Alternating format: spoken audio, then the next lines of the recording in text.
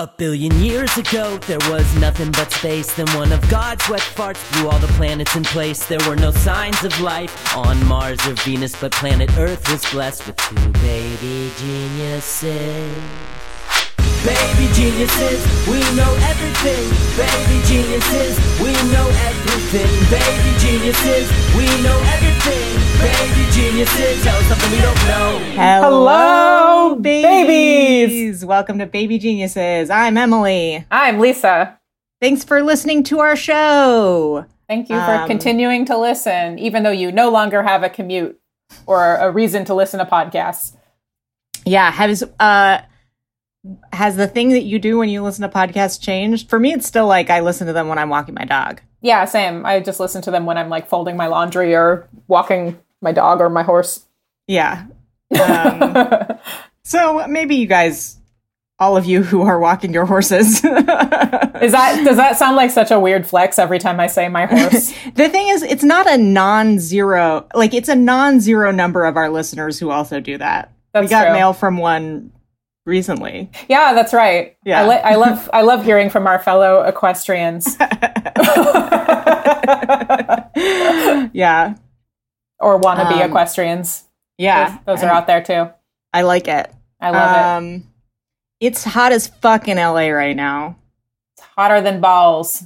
It's so fucking crazy. But good for my garden. I think my cucumbers are loving it. Oh. Yesterday, I just sat my ass in a kiddie pool for 2 hours, so that felt good. Oh, nice. Yeah. You already had it, right? Yeah. Because I've heard that they're like sold out online right now. Shit, because I want to get a bigger one. I mean, maybe look, I might be wrong, but we'll see. Such a waste of water. But also, is it? That is it? But is it though? It's watering my ass. Yeah. Oh my God. It has been taking me so long to water my plants now just because of how hot it is. And also just like, I just sit there filling up and I have more now. Yeah. Like I've just been planting a lot and I mean, I've just been like filling up from my rain barrels and they're going to be gone very soon. And we just had like a giant storm. Right. I feel bad. But anyway. Do your vegetables, they like the heat? Like it's good? It depends on which vegetables. Like any of my like winter vegetables are like, fuck this. Yeah. That are still hanging around. My lettuce is bolted to seed, which is when it like just grows straight up to the sky and like produces flowers. I'm definitely a winter vegetable. Yeah. How do you like the heat? You don't fucking hate it. But at least, I have a tank top. I'm prepared. Yeah. I have a weird question. Okay. And maybe this isn't that weird. I'm excited. So I want to talk about armpit hair. Ooh, let's get into it. So, okay. It's been a really long time since I've had armpit hair that I haven't like shaved off. In part because like, I don't really give a fuck one way or the other. But when I was doing stand-up regularly, like if I was ever wearing a tank top, I didn't want to like raise my arm and like have people in the audience like get super distracted. That was honestly the main reason why I ever shaved it. But now I'm kind of like in this weird zone of like, maybe I'll grow it out, maybe I won't. But it gets really itchy at a certain point, and then I'll shave it and then it gets itchy again.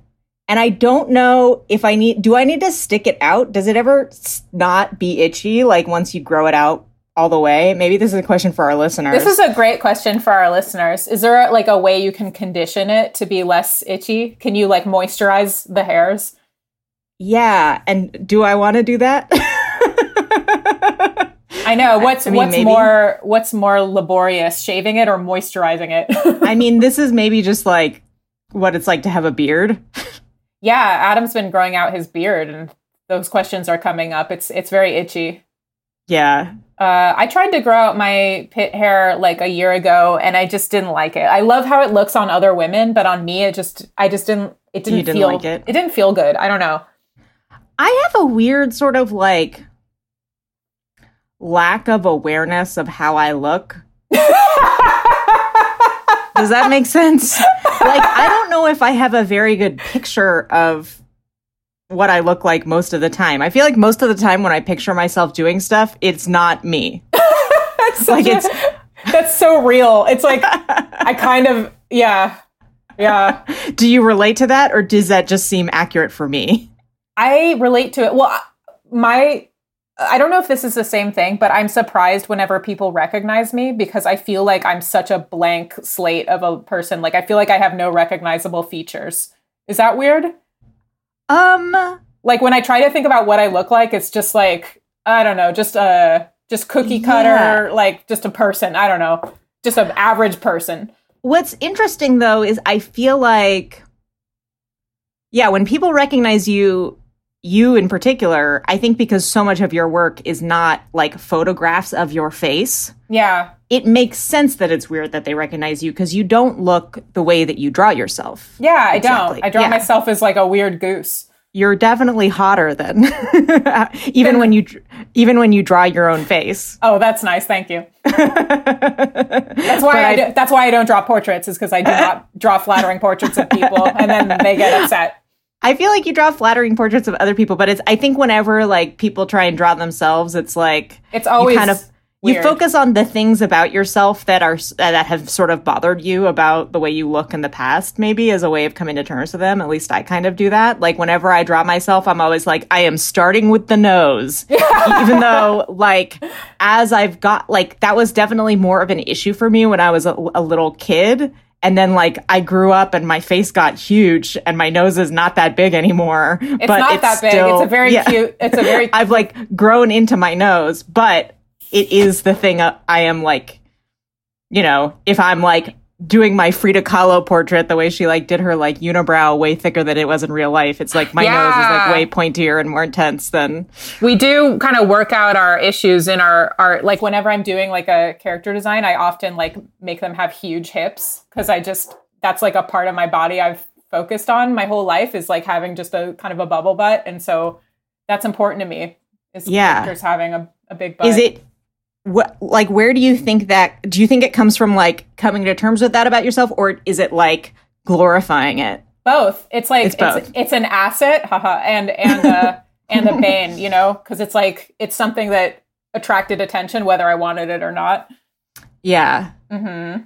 It's interesting because, like, in some ways you want to say, like, oh, well, it's all, like, in my imagination. But then I had an ex-boyfriend who, when I realized all of the other women he had dated, I was like, oh, we've all got schnozzes. Like, it's not there at all, you know? all the women Adam has dated have, like, anxiety problems.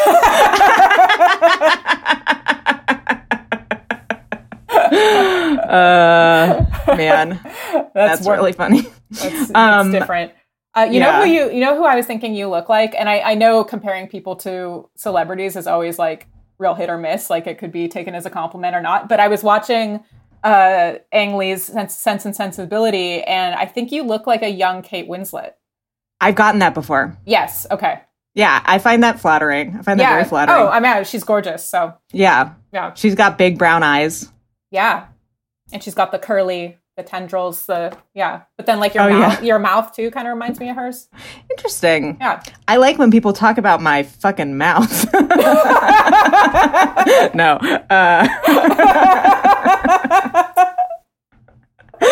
I remember there's this one actress that I was like really attracted to in this show, and I won't say her name because but I told Peter about it, and I was like, I don't know, she just got like a really like wet mouth. And he was like, what the fuck? I gotta hear about this later. Like, who you mean? You are focused on actors' mouths in a way that. Am I? Well, I don't know. I guess I am. You were talking about Matthew McFadden. Yeah. Your piece in the New Yorker was so great, by the way. Oh, thank you. I had a piece about being horny for Pride and Prejudice. I did not really mention Matthew McFadden by name because I just didn't want to be super creepy. But I had some creepier panels that I deleted from the piece. It's funny when you're like, do I want this to show up in his Google News alert for his own name? Exactly. I did it because I'm like, oh, I might want to try to get him to do voice acting sometime. That's honestly my thought is like, how can I hire him? Yeah. But yeah, I did a piece about being horny. It was great. Thank you. It was very fun to do. I think everyone should check it out. I'm now sick of Jane Austen. I finally hit my saturation level halfway through listening to Sense and Sensibility on audiobook. I'm just like, oh my God, it's just all people sitting awkwardly in rooms making awkward conversation until someone volunteers to play piano forte. And then all people care about is impertinence. Like either someone's being impertinent or they're afraid they've been impertinent. And it's like, Jesus Christ. And then they're very sexless. Like it's all just sort of comedy of errors and like a lot of stuff about money and a lot of stuff about etiquette. And like, maybe I just need to read some Bronte or something. I don't know. I mean, I wish I could weigh in, but I haven't read any Jane Austen ever. Yeah, this is my first time. Really? Yeah. You hadn't read any of it? No, I hadn't. Huh. They do make for good audiobooks. You can really kind of bust through them. But yeah, I might need to take a break. maybe I'll try reading some. I recommend an audiobook. Pride and Prejudice is good. Sense and Sensibility gets pretty boring. Like they edited a lot out when they made the movie. Emma Thompson did the screenplay, I think, and she actually is an uncredited writer on Pride and Prejudice. She on the book or the movie? The movie. Yeah. She rewrote some scenes, and she did a great job. I always forget that she started as a writer. Isn't that crazy? She's so talented. She's so talented, and I actually just watched Late Night, and I thought she was really good in that. She's fantastic in it. Yeah. It wasn't my favorite movie, but I like her in it a lot. Yeah, it wasn't my favorite movie, and it was like, who else is this for if not for me? Yeah. But I had no problem. It was like, it went down real smooth, that movie. It goes down smooth. It's a good airplane film, or, none of us are quarantine. flying on. Yes, exactly. Just pretend you're on an airplane. I feel like the same kinds of movies are working now that worked on airplanes, where it's like, I'm killing some time. I'm a raw nerve. Yeah. I'm crying more easily. I am like kind of low energy. Emily Flake made that observation in a comic she did also for the New Yorker, where she's like, it feels like I'm waiting at the airport. Like, oh, wow. And I'm like, oh yeah, it does have that feeling where you're like, I have a whole bag full of like activities, but I don't know what I want to work on. I don't know if I want to read my Kindle or like watch something on my iPad. I don't know. Or like, it just has that limbo feeling to it. I'm in this like situation where it's a combination of like, I'm in quarantine like everyone else, but I also, with work, I'm at a point where I am like, I have work to do, but it's unlike when I'm in a writer's room or something like that, like I am making my own schedule. Oh, completely. yeah. I have like a long writing deadline. And so it's like, not only can I not do some of the normal stuff that like helps me focus for that, like going to a coffee shop or working with another person in the same room, like things like that. So, and then I'm also like navigating this weird sort of like sense of like awareness that things are not normal, like pervading everything. So I did this. I'm going to show you on our Zoom call and I'll describe it. I did I drew myself on a whiteboard a daily schedule to keep to. Oh my God, this is fantastic. Where I like and I found that this works for me really well because like it ends up being less time per day than when I say like, oh, I have all day, I'll just like work all day. Yeah. I don't get shit done. But if I like really meticulously schedule out my day with like lots of breaks and like scheduling in all of the other like boring shit I need to do of like unloading the dishwasher and stuff, and then I only schedule in like 3 hours of work, I'll end up getting more done than if I say I'm going to write all day. This is so smart. I need to do this. Thank you. And then I set a bunch of alarms. So it's like from 11 to 11:15, I start my day at 11. Mm-hmm.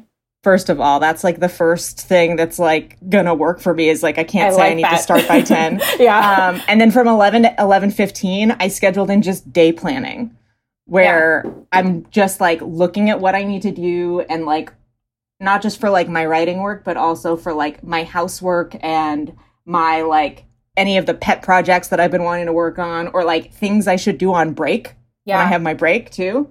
And then I write for an hour, then I take a break, then I write for an hour, then I do lunch, then I do half an hour of housework, half an hour of emailing and business catch up, then another hour of writing, and then an hour of like doing a pet project of some kind.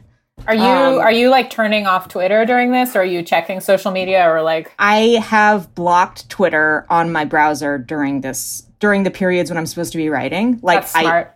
I basically have like taken this schedule and then put it in my like leech block, which I use on my browser. That's like to block certain websites. So it'll block Twitter in the times when I'm supposed to be writing, and then I have alarms set like at the beginning of every new block to be like, here's what you're supposed to be working on now. Here's what you're supposed to be working on now on my phone. Right. The only thing that sucks about that is I have to keep my phone nearby. Yeah. But anyway, it's kind of working. That's great. Yesterday, I only ended up doing one of my 3 scheduled writing blocks, but or like 1.5. But that's still probably more than I would have done if I hadn't done the schedule at all. That's good. Yeah. I have just too many different things I want to work on, and so I end up doing none of them. It's really hard to like prioritize. It is. Yeah. It really is.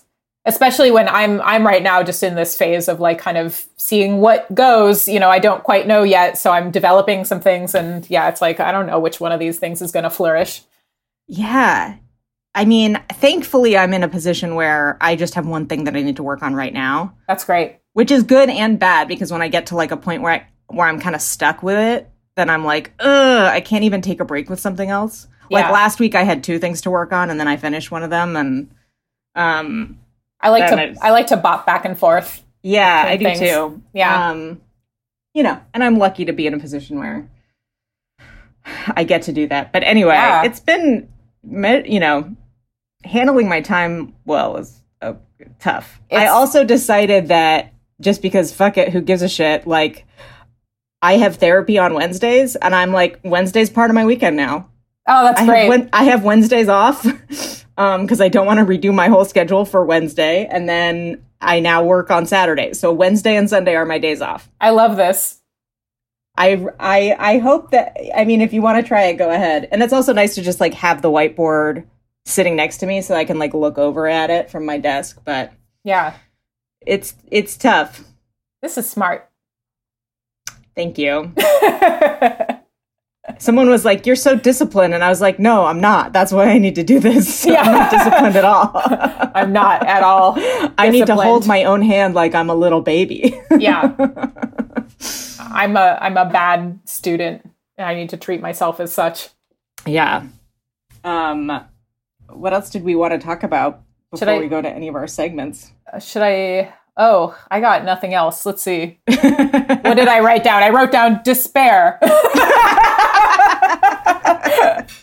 I talked about gardening on the podcast Love It or Leave It, and then I got sent some free gardening supplies. Oh, hell yeah. Yeah.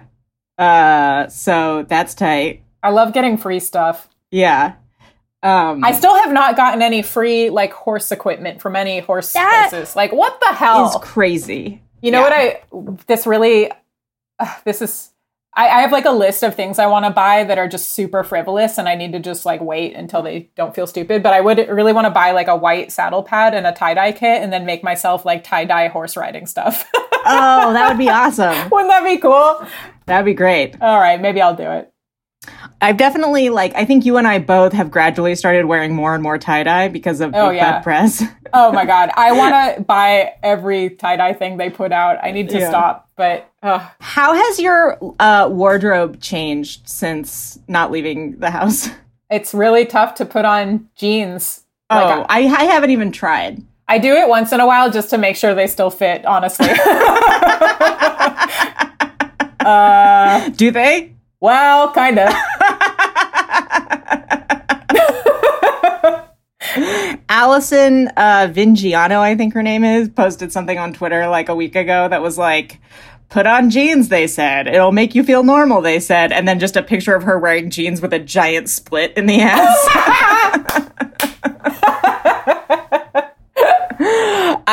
It's weird. I'm like, I've thought about just sort of like boarding up my closet and like not even going in there and then just only pulling out all the like 5 items of clothing that I have been wearing, which is just like my like really soft stuff. Because there's just so much that I'm just like not even getting to that's in there. All the dresses seem like all the fancy things seem very silly right now. Oh, yeah. I was tempted to buy new shoes and I was like, why? What is this for? Well, I guess if they're like functional, then it makes sense. But they were like summer sandals, but they were kind of like an espadrille. Like they had a little fashion to them, and it's just like, why? Yeah. Nobody's gonna give a shit about these. Yeah, like, what's the point? Yeah, what's the point? Just wait. Especially now that, like, when I go out to dog walking, I'm like, it's gotten so hot, and I'm wearing a mask, and I'm wearing sunglasses. Like, there is nothing identifiable about me anyway. I don't know why I would give a fuck. I'm like, I should just, like, not care if my nipples are showing when I'm walking, because, like, no one can tell who I am. Just put little masks over your nipples. I've been dressing crazy. Like, I've just been, like, pattern clashing and just dressing like a toddler, like just wearing anything that looks fun and brightly colored to me. Because when I'm walking is the only, walking my dog's the only time I really get out. So I'm just like, fuck it. Why not? I mean, I realized I was doing this thing.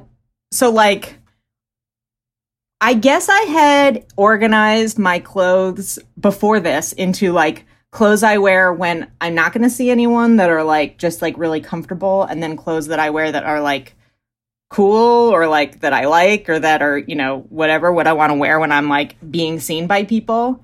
And I had just been avoiding those because I'm like, oh, it's a day where I'm not going to see anyone. I shouldn't wear the stuff that I want to save for when I'm going to see someone. Right. I should wear. And then I was like, wait, but those clothes are comfortable too. Like, I had been still in my mind, like, just only allowing myself to wear pajamas, even though I have clothes that are as comfortable as pajamas that I wear outside of the house. And it's been this weird sort of renegotiating of like, what drawer is for what? Because I had separate drawers for those different kinds of clothes. And I was like, I guess I don't have to do it this way anymore. I don't know. Is this fucking boring? I don't know. we can change our whole lives. We can reinvent ourselves. Yeah. Have you, I mean, I guess you don't have to because you don't have bangs, right? Like, you haven't given yourself a haircut? No, my roots are growing in. So I don't know. My sister-in-law is the one who does my hair, and she's been dropping off like hair dye kits for her clients. Oh, really? Yeah. That's nice of her. Maybe she can teach me how to bleach my own hair. That seems like an experts only thing, though. I don't know. Yeah. Maybe you can get Adam to do it. Oh, God. You don't think he'd be good at it? He wants me to cut his hair, and I'm just like, no, that's like a liability. Like, I can't do that. I feel like me and Peter are in the opposite situation where I'm like, I'll cut your hair. And he's like, uh-huh. Don't trust.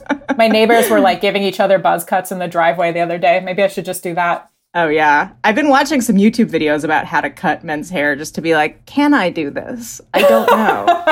Now's the time to learn. I mean, that's the thing. And I'm like, should I just like give myself a fucking crazy haircut? I don't know. You could. Yeah, why not? You can do anything. Nobody will judge you. The other thing I'm realizing too is like, even if lockdown ends for a lot of people sooner than we think, or even when we think, like, I still personally should not end my lockdown because it's not required for me. Like, I don't need to leave the house. Like, I don't need to leave. So like, they say, I mean, correct me if I'm wrong, because I'm just like, don't read. But like, they say that like only people who like need to re-enter society or whatever should do it when it's allowed. Right. And I'm not one of those people. So I still feel like I'm going to be in here for a while. Me too. Like, even if I started working on a show, I would probably just do it from home. Like, we would just do Zoom because I think it's too risky to like have in-person meetings. Yeah. A lot of writers' rooms have been doing Zoom only writers' rooms. Yeah. They've been doing Zoom table reads and stuff. It's amazing. Man. Have you been to any? No. Yeah. Not yet. Yeah. I had one crazy story I wanted to tell that I just want to scream about because I have nowhere else. This is the closest I've ever come to like posting on Nextdoor. Oh my God, I'm so excited. So I was walking Alan last weekend, and I was walking we were walking down the street, and parked on the street, like 20 feet ahead of us, maybe 10 feet ahead of us, was like just a sedan parked on the street. I didn't have my glasses on because I hadn't figured out how to not fog them up yet. And the passenger side window of the car was rolled down, and there was a dog in the window, like a big dog. And usually when I see that, I'm like, oh, it's a dog. Hooray. You know, so I was like, yay. But then as we got a little bit closer, the dog just leapt out of the car. Oh, shit. Not leashed, not anything. It had a harness on that wasn't attached to anything. It just leapt out of the car completely and ran at Alan and started like, I don't know if it was trying to play or if it was attacking him. I couldn't tell the difference, which is why you need to fucking keep your dog on a leash, even if you know that your dog is just playing. Because I was like, keep your dogs on leashes. Keep your dogs on leashes. Oh my God. I was so fucking freaked out. And I was like, I'm not good in fight or flight situations. I realized like time does not slow down for me. And like, I can't see like in the Matrix, you know, where the bullets flying by my head. Like I was just started like pulling on Alan's leash as if that was going to keep the other dog away from him. Even though that's not how that works. And then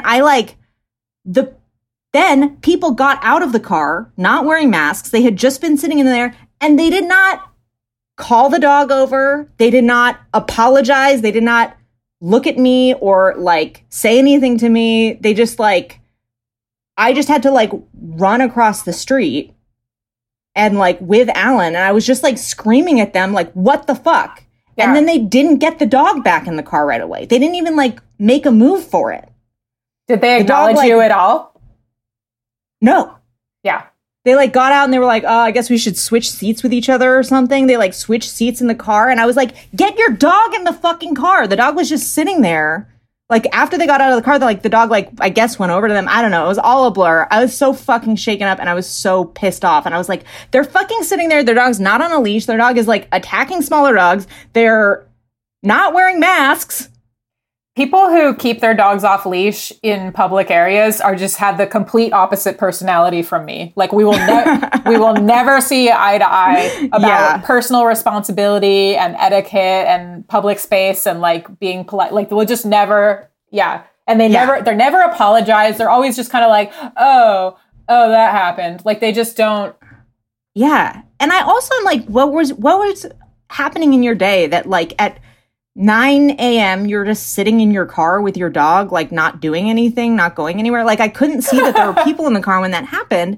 And like, what are you doing? What are you doing? And I was so fucking shaken up by it. And we were already like kind of heading home anyway, that I was like, we're definitely heading home now. That for the next, like, I was just like so rattled that like for the next like block and a half, it took me so long to notice that at some point from when that happened to when I noticed it, Alan had found a giant bone, like a giant meat bone in the street that was like the size of his head that he was carrying in his mouth. And he was like, Mom's not paying attention. Now's my time. He was like, this is actually turning out to be a great day for me. Like his walk did a total 180, but then I had to get it out of his mouth. But anyway, I am fucking... I just feel like I have lost faith in humanity every time I leave the house. It's definitely a time period where I'm like, okay, I'm maybe too uptight, whereas other people are too lax, and we both need to like meet in the middle a little bit. Like I don't think you need to compromise though. I don't know. I know. Yeah, it is. I mean, none of us know. Like none of us know how dangerous this thing is, and like, but yeah. Fucking leash your dogs, people. I feel like we know an amount of how dangerous this thing is. Yeah. We know some. Yeah. There's just like all these stories about people who like haven't taken any risks and still get it. Yeah. You know? Yeah. So when people are like doing shit like that, I'm like, I'm gonna fucking murder you. I know. It sucks because they'll all, most of them will probably be okay. But yeah. Yeah. It's rough. It's rough. Anyway, that I just needed to vent about that so that I don't go on Nextdoor and just be like, to the assholes who blah, blah, blah. Yeah, don't bother going on Nextdoor because those assholes won't even be there. Yeah, they won't be there. Nextdoor is only for people who are like aggressive like me. Pretty much. Yeah. Anyway. Should I do a mailbag? Yeah, let's do a mailbag. Yeah. Ooh, ooh. Ow, ow. Mailbag. All right. I should just call this McFadden bag because it's always just emails. If you want to get your email read on Baby Geniuses. I will read any email you write to me about Matthew McFadden. Hi, Emily and Lisa. Thanks for the joy and laughs you've brought me over the years. Your podcast is a real bomb. I wanted to jump in on the McFadden fever and direct you to the 2004 New Zealand film In My Father's Den, where he plays a prodigal son war photographer returning to New Zealand after his father's death. It's not a super cozy film. It's dark, but also good. But McFadden does spend a lot of time brooding and smoldering in the Otago landscape and is quite often rain-drenched or muddy. So I had been meaning to check out this movie, so I did, and then I just clicked to like a random spot in it to see if I felt like watching it, and it was a scene where a lady is fucking him. She's like she's riding him on top, and then he grabs a belt and starts choking himself with it while she's fucking him. And like I think in context it was supposed You were to like, be, I'm watching this now. I know. I was like, oh, hell yeah. But I think in context, it's supposed to be really sad. Like, oh no, this character has issues. Like, he's fucked up. But I was just like, oh. But like, normally I'm not into airplay. Like, I don't think you should restrict your breathing during sex. And I also don't like wirelessly connecting to speakers. Just kidding. That was an airplay joke. Took me a minute. But yeah, he's hot in it. It is kind of a boring film. It's like very, very dark and sad and slow. Yeah. Okay, I won't be watching it then. Nah, he's really hot in it though, and he's in his underwear a lot. So that's cool. All right. Just click around. Just send me some screenshots. Okay. Should we do Chunch Chat? Yeah. It's time for Chunch Chat, our regular segment where we talk about any news in the world of Martha Stewart's pony, Ben Chunch. Chunch. When the clock strikes noon, we could have a picnic lunch, fine wine, full moon, and we're chatting about Chunch and Chunch. Ooh, let's see. Slim pickings this time. I mean, Martha's Instagram has just been real good, but she hasn't been doing any horse posts. I wonder sometimes if she doesn't post any footage of herself riding because she doesn't want like all the Instagram equestrians weighing in on her, like on her technique. Yeah, because they can get real bossy about that stuff. I mean, that's interesting. That's a reason I haven't really posted much of myself riding. Really? Yeah, I just don't want them getting all over me. I'm not like that good a rider, so they definitely would have things to critique. Yeah. I'll just read this one post she did about her cat. It's a picture of her cat sitting next to her vacuum cleaner. And it says, Princess Peony and Empress Tang are going stir-crazy. There are people all over the place, namely me and Ryan, who usually are not here all the time. I am being followed, cajoled, bothered, meowed at, swatted at. Oh my. All I can say is sorry. And I will say she has a Miele vacuum cleaner. A Miele. A really nice looking Miele. Oh. Mm-hmm. A lot of people tried to send us that article that was talking about her having a detainee at her property as if we hadn't covered that a month ago. I know. She's basically keeping her workers prisoner at her farm. No, I don't know. She made some posts that felt a little defensive about that. She's like, they're socially distancing and they want to work here. I don't know. It was weird. Yeah. But they like basically live there. It's interesting. I wouldn't mind that, being on Martha's farm. I mean, it seems nice. And she cooks lunch for them every day. She did brag about that. She's like, I cook them lunch every day. They're happy. I mean, I guess it depends on whether they have other places they'd rather be. Yeah, Completely. It's I don't know. Totally dependent on that, and that's not something we know. We'll never know. They're not weighing in. They're not giving their honest thoughts.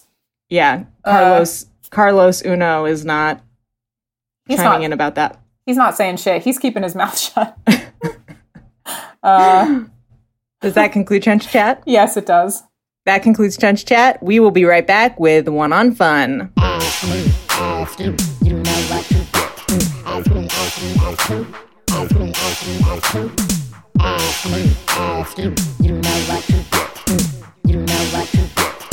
One on fire. Okay, I have one. Okay. Emily, you know how there's a lot of like kind of shitty mall stores and mall brands, and a lot of them are like going bankrupt. Yeah. One by one, dropping like flies. Are there any that you particularly would want to save? Oh. You know what's weird is I feel like Hot Topic is culturally important in a way. Where else was I going to get a Care Bear lunchbox when I was in high school? I feel like the kids who shop at Hot Topic are scratching a very particular itch. You know what I mean? Where it's like it's a store that's about like experimenting with your identity in some of the lamest ways possible, but also that's like part of being a teenager, I think. Yeah. And for like part of being a very specific type of teenager that I definitely was. And I don't even think that I shopped at Hot Topic that much, but like I think in places where that's the only place you can go to get like fucking manic panic hair dye or whatever. Yeah. That seems like an important. What would you save? I don't know. I mean, I loved Hot Topic when I was in high school, and I also loved Wet Seal, which in hindsight is the most disgusting name for like a teenage girl clothing store I could think of. Wet Seal. Wet Seal, yeah. Is there some story behind that we don't know? I gotta know it. What is it? Yeah. Does anyone know? Tell us. Yeah. Yeah, I don't know. What stores do I like? Claire's. Hey, I always hated Claire's. Never liked her. You don't wanna get a rash from some $2 earrings? I think part of it is I just didn't. I've never been an accessorizing kind of person, and I don't really know how to properly accessorize my hair, or I don't like wearing jewelry. So I think that's the thing that I liked about Claire's was I'm not an accessories person either, but there were certain occasions where I needed to, and I was like, I'm not going to spend real money on like something I don't actually want to do. It was just like I need to get a quick sort of hit of femininity. Yeah. I need to just, I guess you're supposed to have something on your neck for prom. I feel like Forever 21 did that for me. It was like, okay, they would just have like quick hits of femininity in the sort of like area where you were about to check out. You'd be like, okay, I'll grab like a hair thing or like a. Yeah. This'll do. Yeah. This'll make people know I'm a girl. Yeah. Okay, Lisa. Yeah. Fucking shit, man.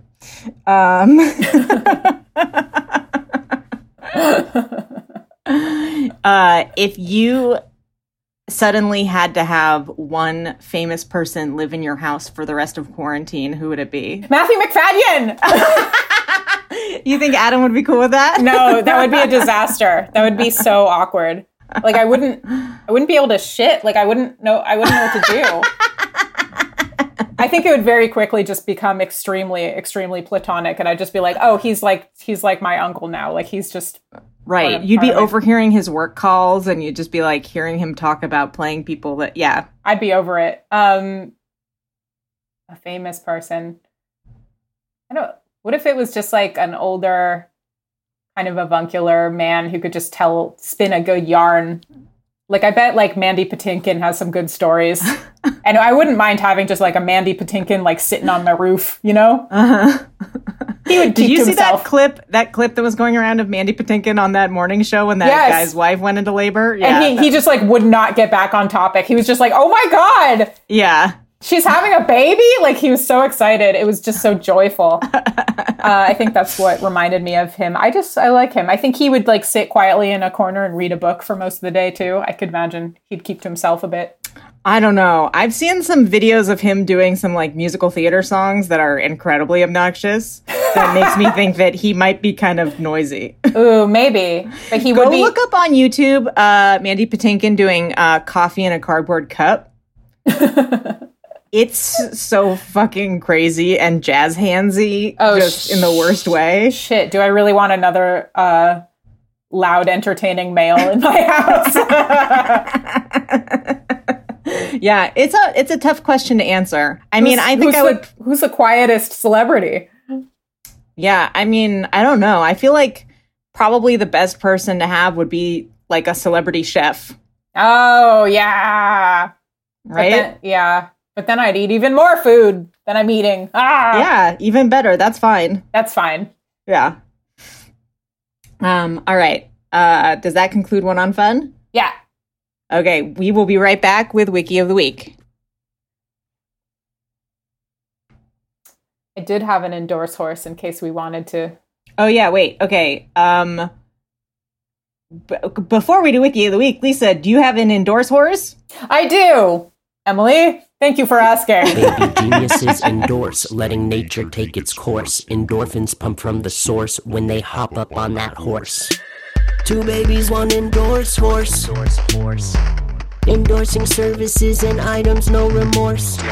Two babies, one endorsed horse. Riding off into the sunset, now here's something we endorse. I would like to endorse, I don't know if I've mentioned these on the podcast before, I probably have, but Tana French books. She has a series of books about detectives solving cases in Dublin, Ireland. And each book is from the perspective of a different detective. You don't need to read them in order at all. And they're really fun. They're really smart. They're not that trashy, but they're page turners. So if you want something like kind of relaxing to read that's actually good, I just think they're great. Jillian Tamaki turned me onto them. Oh, cool. My favorite so far is The Likeness. That's a really good one. And then right now I'm reading The Trespasser, and I like it a lot. I think I've read like 4 or 5 of them. Cool. I recommend them. That's a good endorsed horse. Thank you. I'm trying to think if I have one. You've already endorsed Hot Topic. Yeah, I guess. I mean, I don't know. I wouldn't call that an endorsement. I feel like it's a necessary evil in some ways. It is. I'm slightly worried Victoria's Secret is going to go out of business, and I actually really hate their underwear, but I think their swimsuits are good. So I'm a little concerned, but we'll see. Concerned about that. Yeah. Well, maybe after this is over, we're all just going to start skinny dipping. Yeah. Hey, that would be good. Would it? I'm into it. Maybe. All right. I don't have an endorsed horse this week. I'm sorry. That's fine.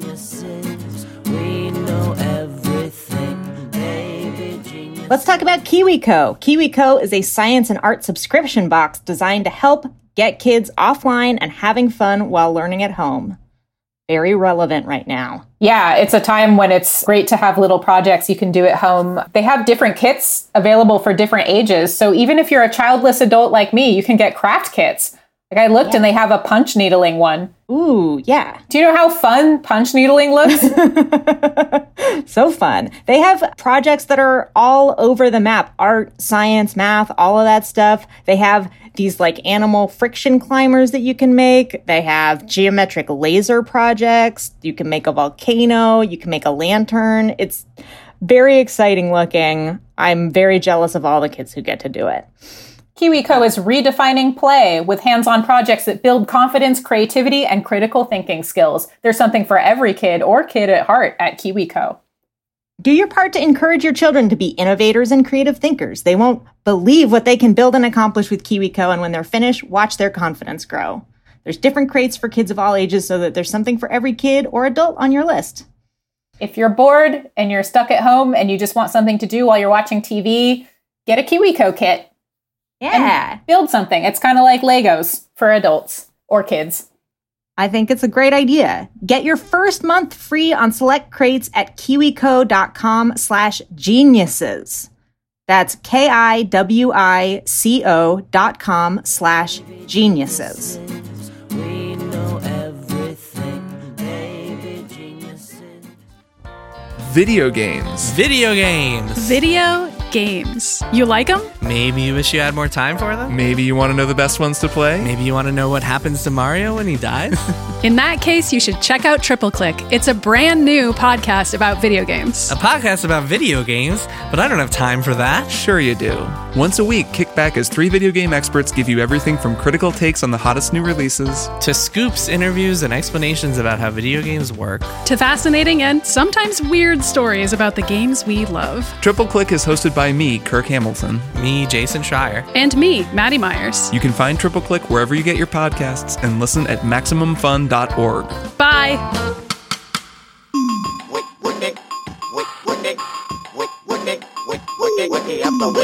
It's time for Wiki of the Week.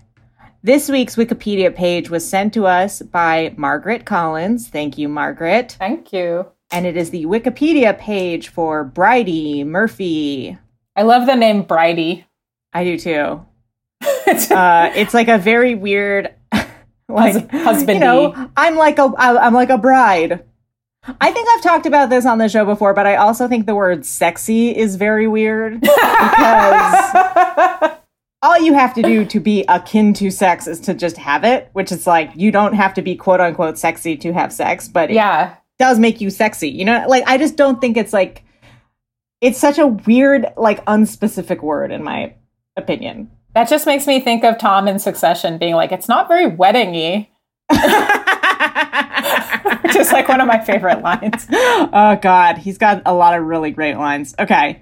Bridey Murphy is a purported 19th century Irish woman whom U.S. housewife Virginia Tighe, April 27th, 1923 to July 12th, 1995, claimed to be in a past life. The case was investigated by researchers and concluded to be the result of cryptomnesia. I love that word. Yeah, which if you hover over it, it says cryptomnesia occurs when a forgotten memory returns without its being recognized as such by the subject, who believes it is something new and original. It is a memory bias whereby a person may falsely recall generating a thought, an idea, a tune, a name, or a joke, not deliberately engaging in, and then it fades out. Anyway, okay. Hypnotic regression. In 1952, Colorado businessman and amateur hypnotist Morey Bernstein put housewife Virginia Tighe of Pueblo, Colorado, in a trance that sparked off startling revelations about Tighe's alleged past life as a 19th century Irish woman.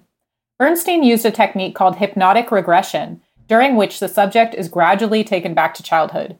He then attempted to take Virginia one step further before birth and was astonished to find he was listening to Bridey Murphy.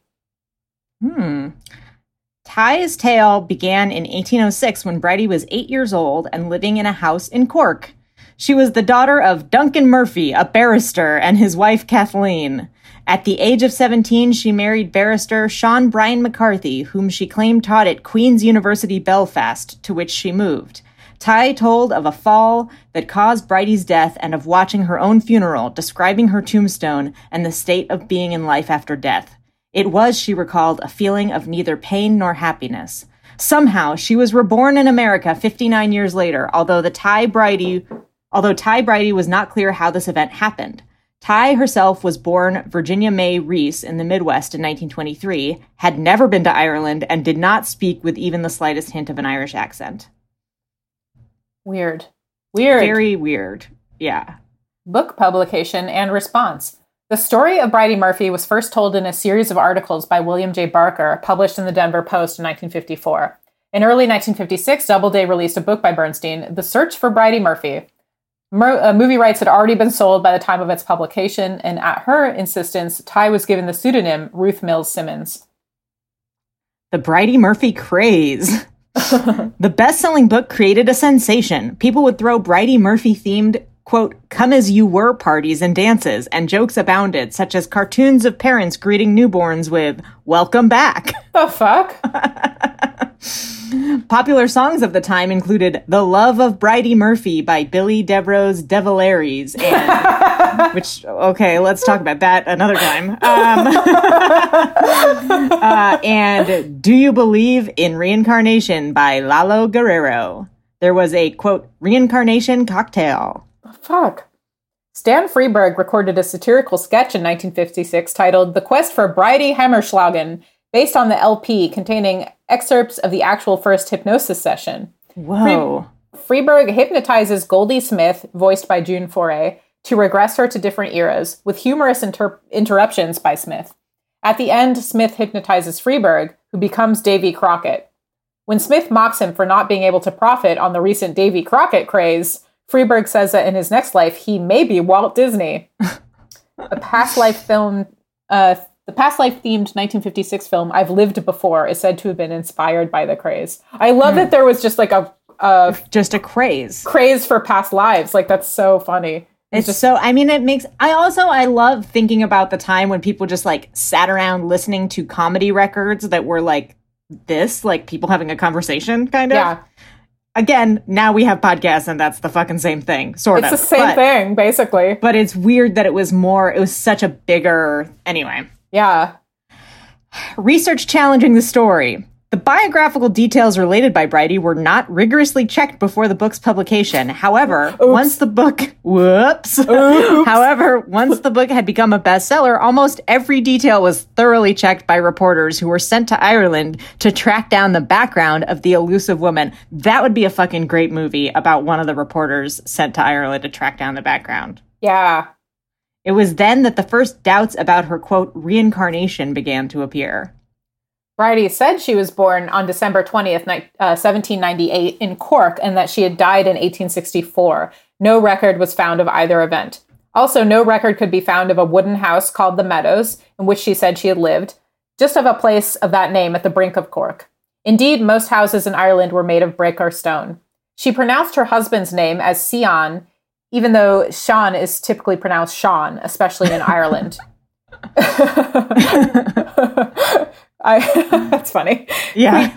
Queen's University Belfast did not exist at the time Tighe and Bridie claimed that husband was working there. Brian, which is what Bridie preferred to call her husband, was also the middle name of the man to whom Virginia Tighe was married.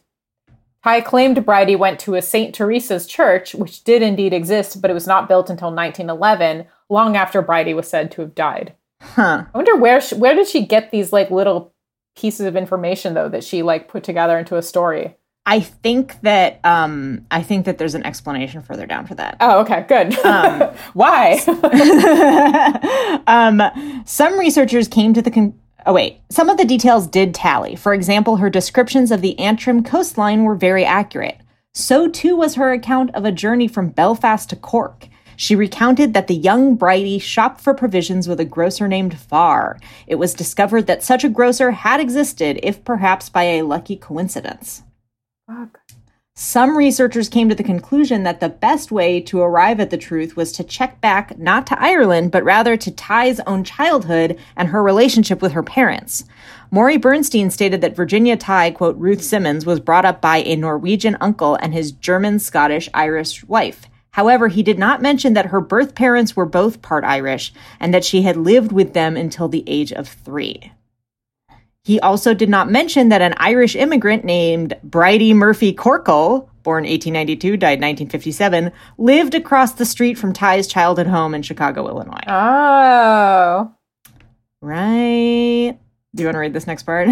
Bridie immigrated to the U.S. in 1908. Although Tighe claimed that she did not know Miss Corkle's maiden name, Bridie's spinster sister, Margaret Murphy, was living, love a spinster, was living with the Corkles in the 1930 census. Researchers noted that many of the elements Virginia Tighe described in Bridie's life corresponded to ones in her own childhood. Cryptomnesia has been frequently mentioned as an explanation for Tighe's memories. Because of correlations with Tighe's past life and discrepancies with the Ireland of the Bridie Murphy storytime, writers such as Michael Shermer consider any paranormal interpretation of the case to be thoroughly disproven. Interesting. It's just weird what human brains do, like how they just scramble like weird little bits of information you'd figured you'd forgotten and then kind of spit it back out again. And then it turns into a memory. A fake memory. It's interesting the way that like our brains process things like the sensation of familiarity because it's not correlated to like fact or proof, like familiarity is like almost an emotion, it's an emotion. That happens like, totally subconsciously, and it can be triggered. And that's like kind of, I think, what deja vu is like when something goes wrong with the part of your brain that recognizes things as familiar. And so it like, I hate that too, where you're just like, oh, fuck, this is familiar. And it's not really familiar. It's just like that part of your brain is freaking out. Has a deja vu ever come like right before a stroke? Like, has a deja vu ever portended something worse? Even if that's true, I don't think I'm going to tell you. Because I don't want you to turn every deja vu into an anxiety attack. Yeah, too late. Yeah. Film adaptation. The Search for Bridie Murphy was made into a 1956 movie of the same name. Produced by Paramount, the film starred Teresa Wright as Ruth Simmons, Lewis Hayward, and Nancy Gates. It was directed by Noel Langley. I wonder if it's any good. I know. Probably not. Probably not. Later events. The New York Times, in Bernstein's obituary, characterized the eventual feelings held by supporters of the story. Although Bridey believers concede that the various investigations failed to prove that she had lived as she had been described, they also insist that the investigations failed to prove she had not. Well, they shouldn't have to. Yeah. That's implied. Yeah. Virginia Tighe disliked being in the spotlight and was skeptical about reincarnation, although she said years later, well, the older I get, the more I want to believe in it. Huh. Despite these feelings, in 1966, she appeared on the TV panel game show To Tell the Truth. She died in Denver in 1995, as the New York Times later put it, perhaps for the second time. I like they make a little joke when you die. Yeah, they do a little joke. Bernstein gave up hypnotism after Bridey Murphy and began working in business. Success followed, and he became a prominent local philanthropist. He died in Pueblo, Colorado in 1999. Wild. Wow, he quit. He was like, this is not ethical. Going out on top. That's right. Yeah, this is the best hypnotism I'll ever do. Yeah. Yeah, maybe that's why. Whoa. References in popular culture. Bridey Murphy, a band consisting of Bill Cowsill, Paul Cowsill, Barry Cowsill, and Waddy Wachtel, released a single in 1974, quote, "The Time Has Come." Do you think all those Cowsills were related to each other? I really hope so. In Robert Weiss's 1963 film, The Haunting, Julie Harris's character is jokingly accused of being a reincarnation of Bridey Murphy by Russ Tamblin's character. Sorry, I'm still so stuck on why they called their band Bridey Murphy instead of just the Cowsill Brothers. Like, yeah. Come on. The Cowsills. The Cowsills. There you go. Oh, wait. It was called the Cowsills for a while, I think. And then they're like, nobody likes this name. I think that they just had a side project called Bridey Murphy. Oh, that's great. Fascinating. In the Carl Barks produced Scrooge McDuck comic book story Back to Long Ago in 1957, Scrooge and Donald Duck get hypnotized to find out about their past lives, learning of their existence as pirates in 1564. Scrooge's hired hypnotist, Professor Mesmer J. Spellcaster, HPDH, has a row of books on his office shelf that includes Quest for Tidy Brophy, Search for Lighty Burfy, Paige and Gracie Macy, and The Search for Murphy's Bridey. I hope all the stupid books I put in animation backgrounds somehow end up on a Wikipedia page. Yeah. Oh, that's great. In the movie Peggy Sue Got Married, Peggy's grandfather mentions reading a book about a woman in Colorado who claimed to have lived 159 years ago in Ireland. And maybe that was Bridey. It doesn't Maybe say. that was. Very good. Very good. Very good and very spooky, except not really. I like Bridey's hair. Yeah. If you go to the Wikipedia page, she's got a pretty great fucking picture. It's dope. Real helmet hair. I love it. I love it. Well, does that conclude Wiki of the Week? Yes. That concludes Wiki of the Week. It's time now for What Did I Learn? What did I learn? Lisa, what did you learn today? I learned that if I'm getting deja vu, it means I'm about to die. My brain's about to explode. No, that shouldn't be the takeaway.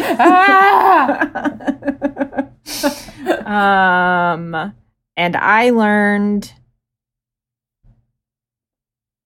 that Martha Stewart has cats. I didn't know that. Who is cats? Martha Stewart. Oh, you didn't know? There you go. We've talked about them before. She has Persian cats. Oh, right. They okay. Have crazy. Well, I guess I was reminded. Faces. Yeah. I'm having deja vu of talking about Martha's cats. Oh, no.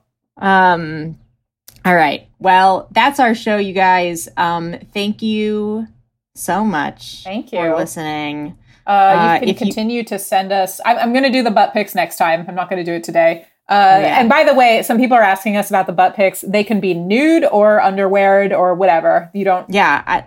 Dealer's choice. Dealer's choice. Just please don't show us your assholes. Yeah, don't spread the cheeks and show us your butthole. It's Don't just spread the cheeks. It's like I support you taking pictures of that, but it's a bit much for me personally. Yeah, I mean, do whatever you want in your own time. Yeah, I just don't need to see that in my inbox, but you do you. Alternately, if you want to draw a picture of yourself and omit the one feature that you usually focus on, I think that would be a fun art exercise. Oh, interesting. If your listeners want to do that, what should they hashtag that with? I don't know. How about hashtag baby geniuses minus? Minus. I like that. But spelled out, MINUS. I don't know why. I just felt like it's fun to give you guys drawing assignments while we're all locked down. Emily's big on homework. I like giving you guys homework. I'm a fucking dork. You're on a power trip. You can tweet those at us. I'm at Lisa Draws. I'm at Mr. Emily Heller. You can email us at babygeniusespodcast@gmail.com. Thanks to our producer, Rob Para. Thanks for our music, Nate Heller.